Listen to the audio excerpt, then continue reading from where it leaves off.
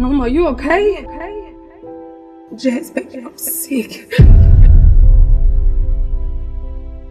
I'm looking for my sister. I'm trying to imagine life without you, Faith, and I can't do it. I just can't imagine it. You need to stop being so stubborn and think about that. Good night. You're a coward and you know it.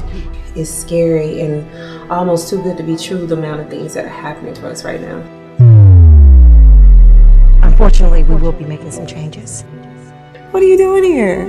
You try different pairs of shoes until you find a pair that fits. It's not about that. You think going to the hospital makes you a great father? Newsflash, that doesn't make you a great father. I need you to be straight with me. Am I gonna die? Faith, I need you to remain calm and listen to me very carefully. You must go to the hospital. Boy, you don't care nothing about this family. If you did, you would have been at the hospital like all the rest of us. Hey!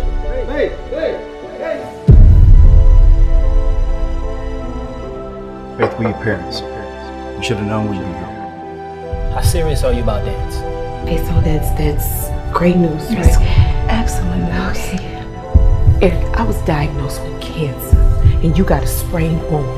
I need to know if you're gonna be here for me and for Jasmine. I don't know if I can make it through this.